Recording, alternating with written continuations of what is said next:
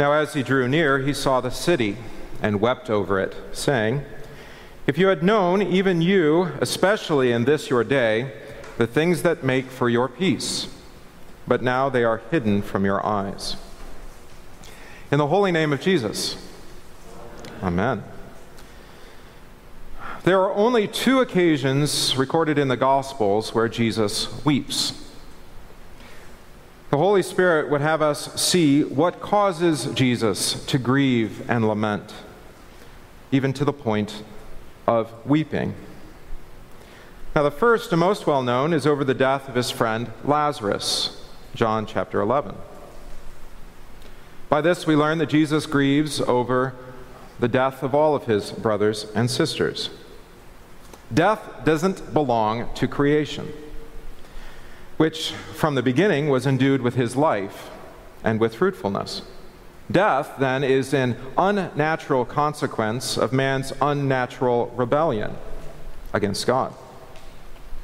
The wages of sin is death. And so when Jesus weeps over Lazarus, he's in full-throated grief over what Adam and all the children of Adam have done. Today's text is the second occasion that Jesus weeps. But he's not just grieving over a city like we might. He's not grieving over the regular annual riots in Jerusalem, much like those we saw in Kenosha or Minneapolis, the civil unrest and destruction of last summer. He's not weeping over Jerusalem's lack of care for the poor and the needy. He's not lamenting the rampant hedonism as evident by this city's many brothels. He's not even groaning about how his people have given up their God-given freedom for the tyranny and occupation of Rome. All those things are lamentable, but actually they're just the symptoms of the greater illness and sickness. Jesus weeps over Jerusalem because they have rejected him. He's crying out with prophetic lament, "What have I done to you, O my people?" Yes, just right before our text, many had come out to greet him with palm branches and with the Passover greeting, "Hosanna to the Son of David." But just a few short days from now, that whole city will cry out, "Crucify him." And he knows it. He shares fully in our humanity, and he's already now sobbing at the rejection of his brothers and sisters who will come out to kill him when he, our brother, comes to redeem us. He's not weeping over his own suffering and death to come, but he's weeping for the rejection of men and what will happen if they remain in that rebellion, the wrath of God being upon them. So also we see Nazareth is much the same as Jerusalem. They took it for granted that he would do for them what he had done for others. But as Jesus tells us, those people didn't give him their faith. Jesus said to them, "A prophet is not without honor except in his own country, among his own relatives, and in his own house." And then Mark records, "Now he could do no mighty work there, Nazareth, except that he laid his hands on a few sick people and healed them. And Jesus marveled because of their unbelief."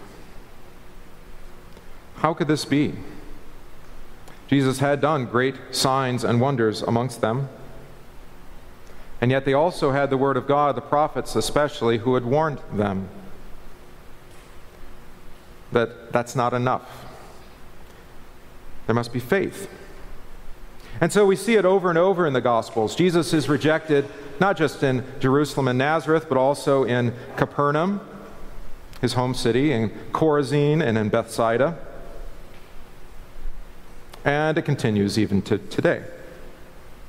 For the last 1,500 years of the Christian tradition and nearly the whole history of our Lutheran confession, this text, Luke 19, was read on Trinity 10. Every year after year, warning you, his people. And actually, until only recently, that is your lifetime, The old Lutheran tradition was also to read the summary of the account of the destruction of Jerusalem as recorded by Josephus, an event that happened not that many years later after Jesus ascended into heaven in AD 70.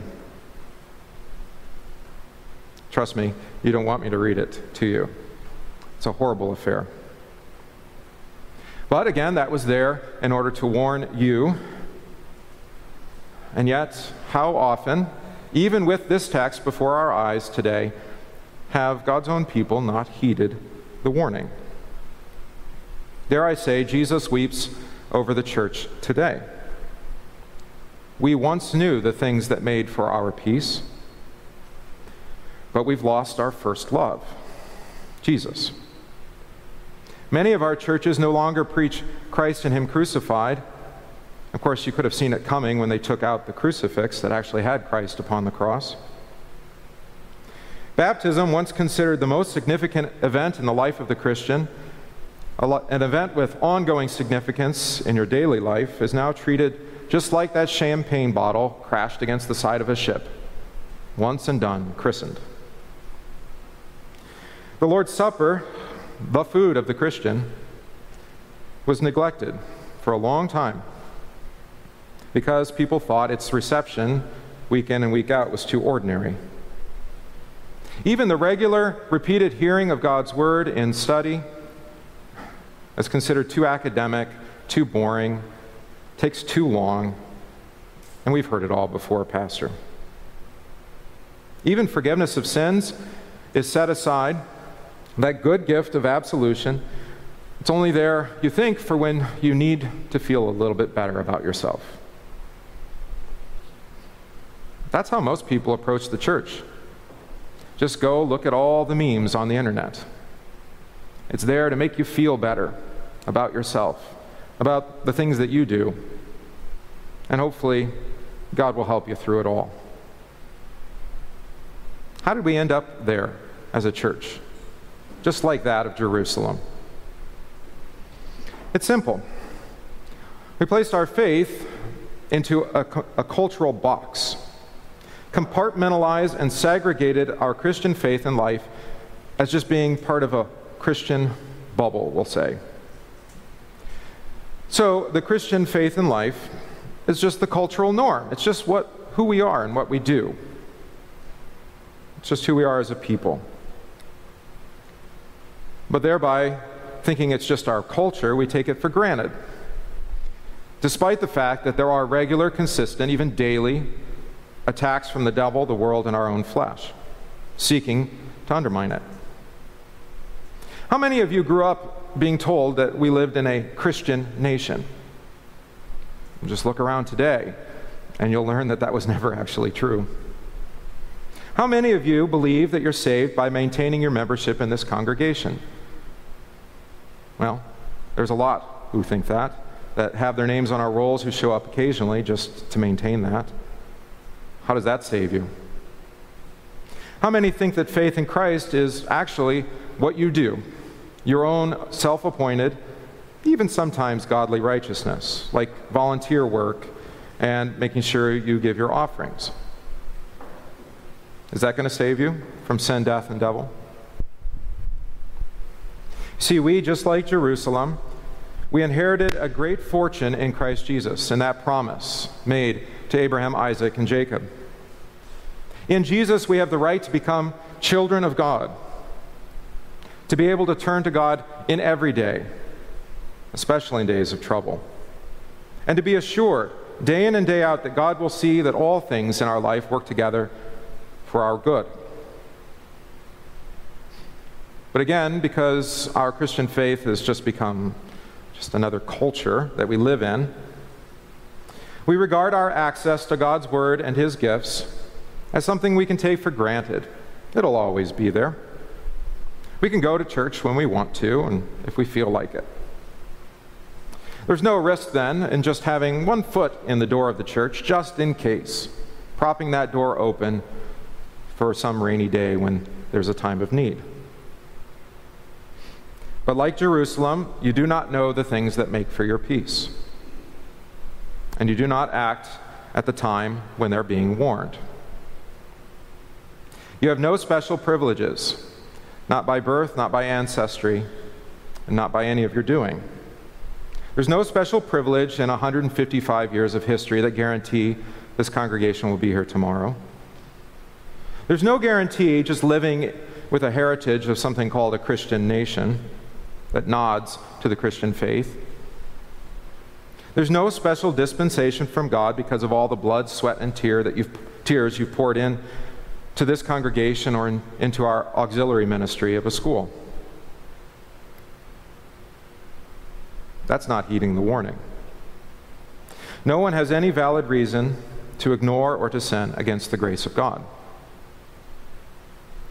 So how did we get here?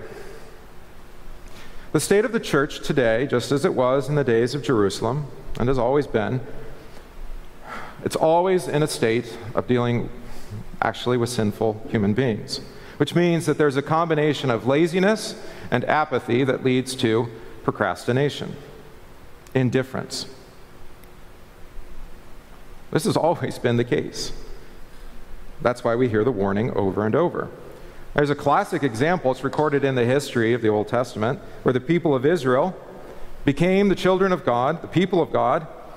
They had all of God's promises made to them, and they were delivered out of bondage and slavery in Egypt and went forth to the promised land. But what happened to them?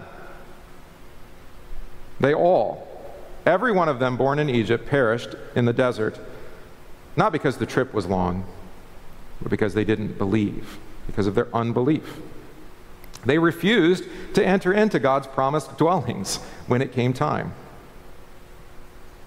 And so it was for their children, Jerusalem too.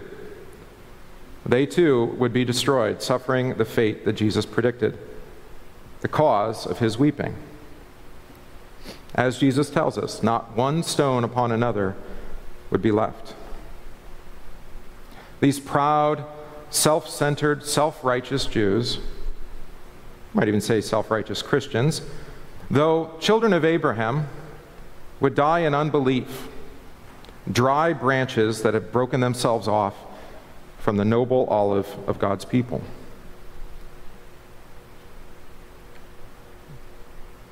The first Christians, the apostles and those early Christians, they heard this warning.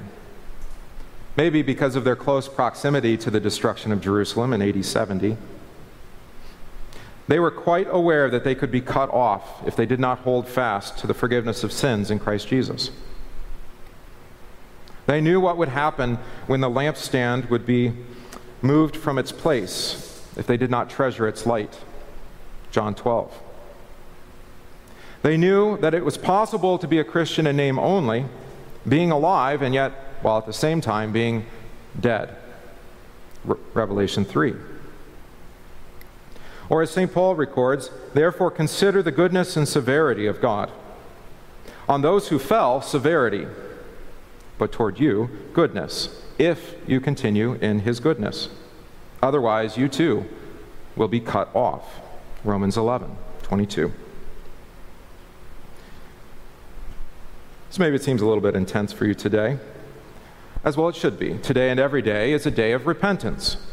To repent over the weakness of our flesh, our apathy, our neglect, our laziness, our indifference, our procrastination. Jesus weeps over you because of the judgment that comes upon all those who live in unbelief, all those who reject him in faith. Well, they lose out on the gifts that he loves to give: faith and love and life over death and his eternal home. Maybe we need to weep too, a little bit more, as we look at our own families and their rejection of Christ, those within our congregation or the church at large, our community, our nation, and our world. If you had known, even you, especially in this your day, the things that make for your peace, maybe we need to weep more. But we're not lost. Not yet, anyway. Behold, the day is coming, but it is not yet. Today is the day of your visitation, not the day of judgment. You have heard the things that make for your peace, and you have received them. It's Jesus. Jesus who gave himself into death on the cross, who died for all of your rebellion, your apathy, your laziness, your neglect of his word and his gifts. He's here today to overcome your procrastination by creating you a new and clean heart that loves and trusts in him anew. His Spirit, even now by his word, is invading into your heart to overcome your neglect and to give you faith, to come and hear, receive and live in love, both for one another and for all your neighbors. We weep, but we also recognize it's high time for us to wake up. Wake, O Jerusalem, and to strengthen the faith that remains among us. To be awake is to be vigilant and attentive to Jesus' word. Not just right now, but every day. Morning, noon, and night, the scriptures tell us. As long as you and I have breath, then we will proclaim the good news that Jesus Christ is crucified for your forgiveness and for the sins of the whole world. He was raised from the dead for your justification, and that all the dead who believe in him will be raised to eternal life. And God the Spirit willing, Jesus will restore to us our salvation, so that we and all believers will weep, not in sorrow, but for joy, together on the last day. May God grant it in the name of Jesus. Amen.